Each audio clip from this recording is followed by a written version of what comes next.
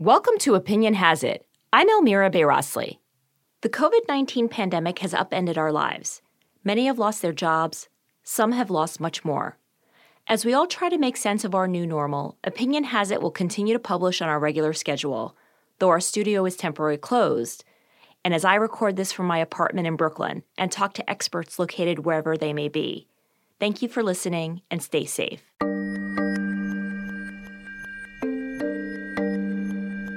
A quarter of the world's population is now living under some form of lockdown due to coronavirus. Global markets plunged today. To put it simply, if too many people become seriously unwell at one time, the NHS will be unable to handle it. I want America to understand this week it's going to get bad. Where we are today, you will be in 3 weeks or 4 weeks or 5 weeks or 6 weeks. We are your future. It has the potential to change life as we know it. COVID-19, more commonly known as the coronavirus, is a respiratory disease that has spread across much of the world. 422 people have now lost their lives. 550 deaths, with yesterday marking the deadliest day yet. 743 people have died in the last 24 hours. 2,700 people have now died. COVID-19 has now claimed more than 30,000 lives around the world. On March 11th, the World Health Organization declared COVID-19 a pandemic. We're deeply concerned both by the alarming levels of spread and severity and by the alarming levels of inaction. Countries worldwide are scrambling to respond and get the pandemic under control. Flights are being grounded and borders tightened. In the last few years, Japan has asked for the Olympic Games to be postponed for a year. Schools, sporting events, plays, and concerts are out. Social distancing is in. It all seems so strange, this sudden and indefinite disruption of everything. And yet, as our next guest explains, we've been here before and have much to learn from our own experience. Hello. Hi, Frank. It's Elmira. Oh, yes. Hi. How are you doing? Frank Snowden is the Andrew Downey Orrick Professor Emeritus of History and History of Medicine at Yale University. Wonderful. How are things in Italy? He joins us from Rome. I'd say for Italians, it's really a testing time right now. We're very thankful that you could join us to talk about this strange and confusing time. And I thought I would start out by talking about the history of the pandemics. Absolutely. So often when we think about major pandemics of the past, and we've been hearing a lot about them recently, we've been hearing about the Black Death that raged through Europe and Asia in the 1300s. And of course, the 1918 flu has come up quite a bit recently. How did societies respond to both? If you mean during their course, the Black Death had such enormous kill rate, and it infected so many people that it really totally devastated societies right away. The economy collapsed, and there were, in the immediate there are lots of responses that people had to this cataclysm that was overwhelming them. There were upsurges of religiosity. It's also visible in the arts, in the enormous portrayal of the saints who were thought to intervene to help humanity, like Saint Sebastian and San Roque and the Virgin Mary. In terms of the Spanish influenza, the reaction were not as enormous, in part because the plague besieged communities for quite a long period of time. Its symptoms, of course, were dehumanizing and anguishing. The Spanish influenza was rather different. It's a passage through a community, especially now if we talk about the real killer wave. There were 3 waves. The real killer wave of the fall of 1918 and the very early winter in 1919. That was something that didn't besiege communities for a long period of time. The passage was brief. In the 1918, if you look at major cities, there were some of the measures you see being taken in public health about the coronavirus today. That is to say, masking. There was social distancing isolation of people with the disease. Partly it was effective, but also psychologically, the sense that you could do something for yourself, that communities could actually take actions that would be helpful and protective.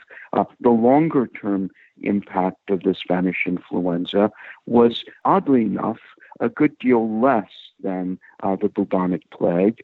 And partly the reason for that was the effect of the war and the peace settlement. And that probably in people's minds had a larger sort of presence. So the Spanish influenza is often referred to as the forgotten pandemic. And it's been something that people are only beginning to deal with a century later, oddly enough. You've said that infectious diseases have been no less consequential than wars and economic crises, and you've pointed to cholera and yellow fever in particular. Can you explain?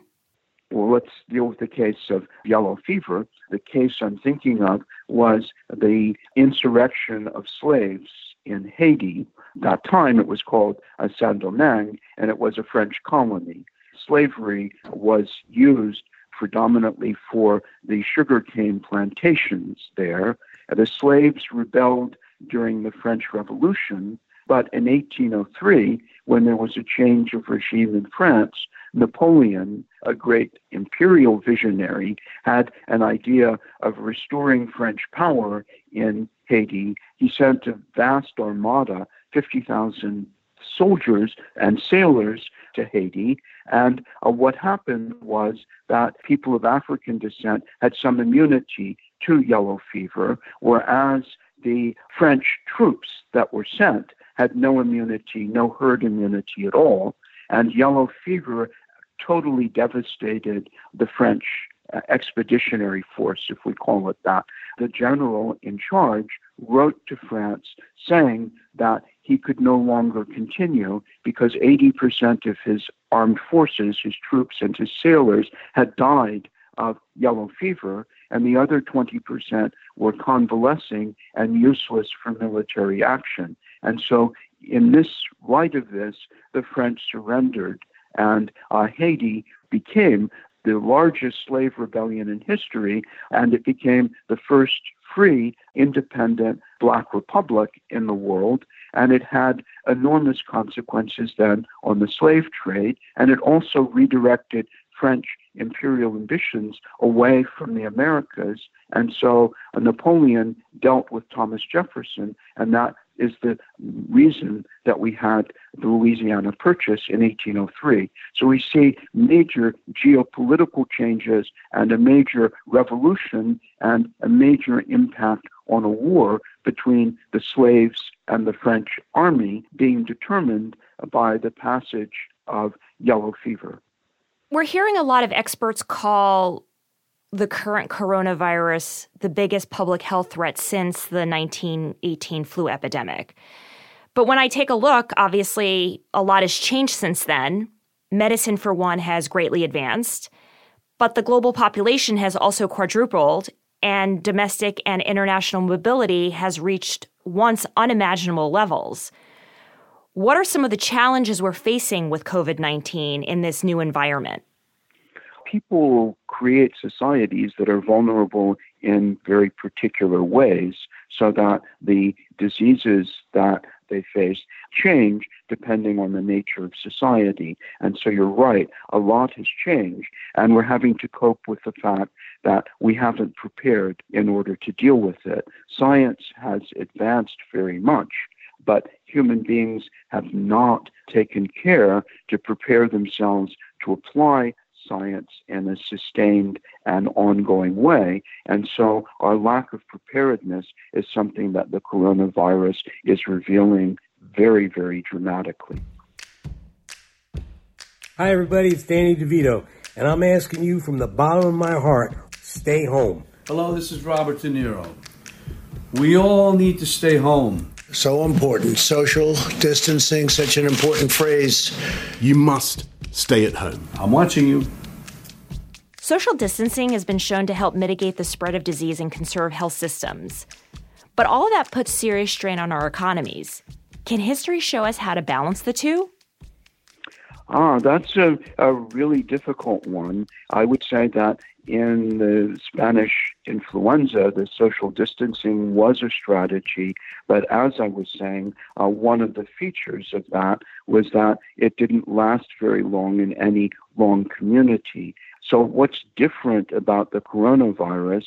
The coronavirus is laying siege to communities for what looks as though it will be a very long, prolonged period. And so we're facing something new. We have an enormous strain on our resources, and we're going to have to be learning how to cope with this long lockdown. It will be very interesting and very important to see how we devise ways of dealing with this economically, financially, culturally, and psychologically.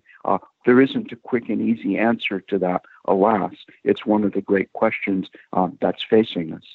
You've said that disease does not affect societies in random or chaotic ways, but rather are ordered events, and that it highlights how we structure our lives and care for people. Disease, you say, has a way of finding our social and political fault lines and exacerbating them. Can you give us some examples? We were just talking about the coronavirus, and it seems it's breaking out in ways that expose the vulnerabilities of people without a way to leave work, without being financially devastated. And so they tend not to visit doctors, and that will be an enormous impact in the whole course of this disease, or the large numbers of homeless people who are likely to be ravaged by the course of this disease, large numbers of people who don't have health insurance. All of these people don't have the capacity to comply with what the Surgeon General says people should do. Social distancing, don't go to work, wash your hands. It's very difficult to wash your hands if you're homeless. It's also very difficult to take off work voluntarily if you don't have any way of paying your rent if you do so. And so this disease will move along these fault lines of inequality, of lack of care in our health system, and the very fragmented nature of our healthcare system. Those are examples now of the way that this is not a random occurrence. I don't mean that it's going to take an orderly pathway through our society. A lot will depend on contingency, and each place will be different. But some of the drivers of the pandemic will be its capacity to find and exploit our weaknesses and vulnerabilities of the type I was just saying. We'll be right back.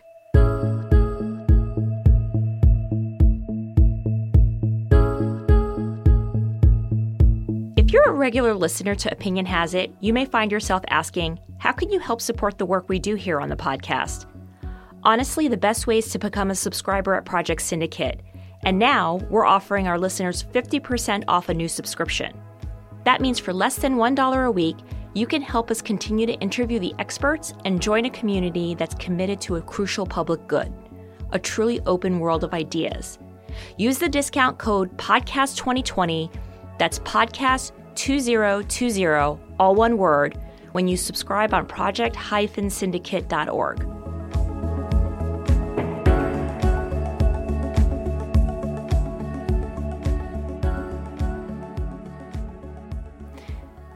The Trump administration and the CDC has been heavily criticized for its slow response to the virus.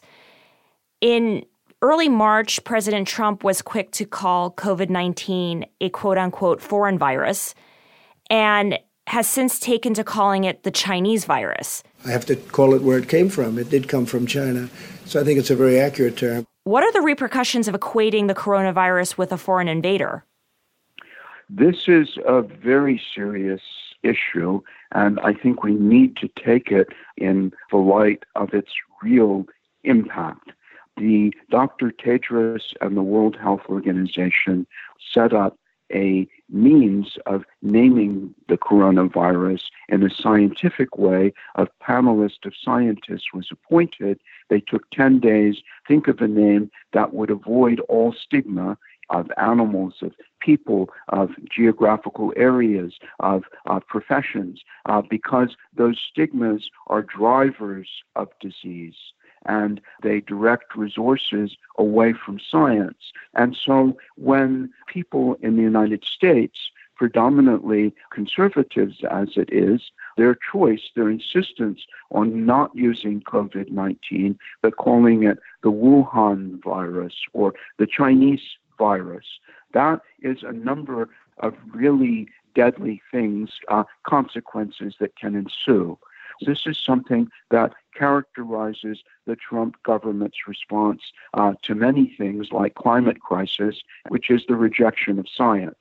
COVID-19 was a carefully chosen scientific term that people on the right of the political spectrum in the United States are refusing to recognize and instead call it something else that's not scientific, and that helps to turn our response away from scientific public health and in a direction of solutions that simply don't work. You can't stop microbes with walls and barriers. You're currently in Rome. Italy is one of the main COVID-19 hotspots, and we've talked about how it's currently under lockdown to help slow the spread of the virus. Other countries have followed suit. What should we bear in mind to help us get through the next few months? I think we need to bear in mind not to create illusions. I think it's very harmful to give people false hopes because they'll be disillusioned and then people won't believe anything that anyone says. And there'll be mass defiance of the provisions that are necessary. So the first thing is the messaging by the media and the government needs not to say that this will just be like a cold or seasonal influenza or it will disappear with the coming of spring. This doesn't seem to be any of those things. It's much more serious than that. And so first thing is realistic expectations for the people, to explain to people why this is serious, why their cooperation is not just an exertion of state power, but is essential. We're all in this, and we won't all survive together unless we pull together. This is responsibility that everyone as a citizen very much needs to have. And one can see that this is part of the compliance that I've been observing here in Rome. The local newspaper, Il Messaggero, said something miraculous had happened. For the first time, people in Rome are being obedient. I think that would be one of the first important messages, which is that this is going to be a prolonged and difficult siege, but it's a vital one. People need to be told the truth and need to be told, I think it's therapeutic to know that people can do things to help themselves, and those things need to be explained to them scientifically and carefully and truthfully. Frank, thank you. Well, thank you. I've really enjoyed our conversation. Thank you for inviting me. That was Frank Snowden. He's Professor Emeritus of History and History of Medicine at Yale University. And that's it for this episode. Thanks for listening. We'd love to hear what you think about it. Please rate and review our podcast. Better yet, subscribe on your favorite listening app. Until next time, I'm Elmira Beyrosli. Opinion Has It is produced and edited by Kasia Brisalian. Special thanks to Project Syndicate editors Jonathan Stein and Rachel Dunna.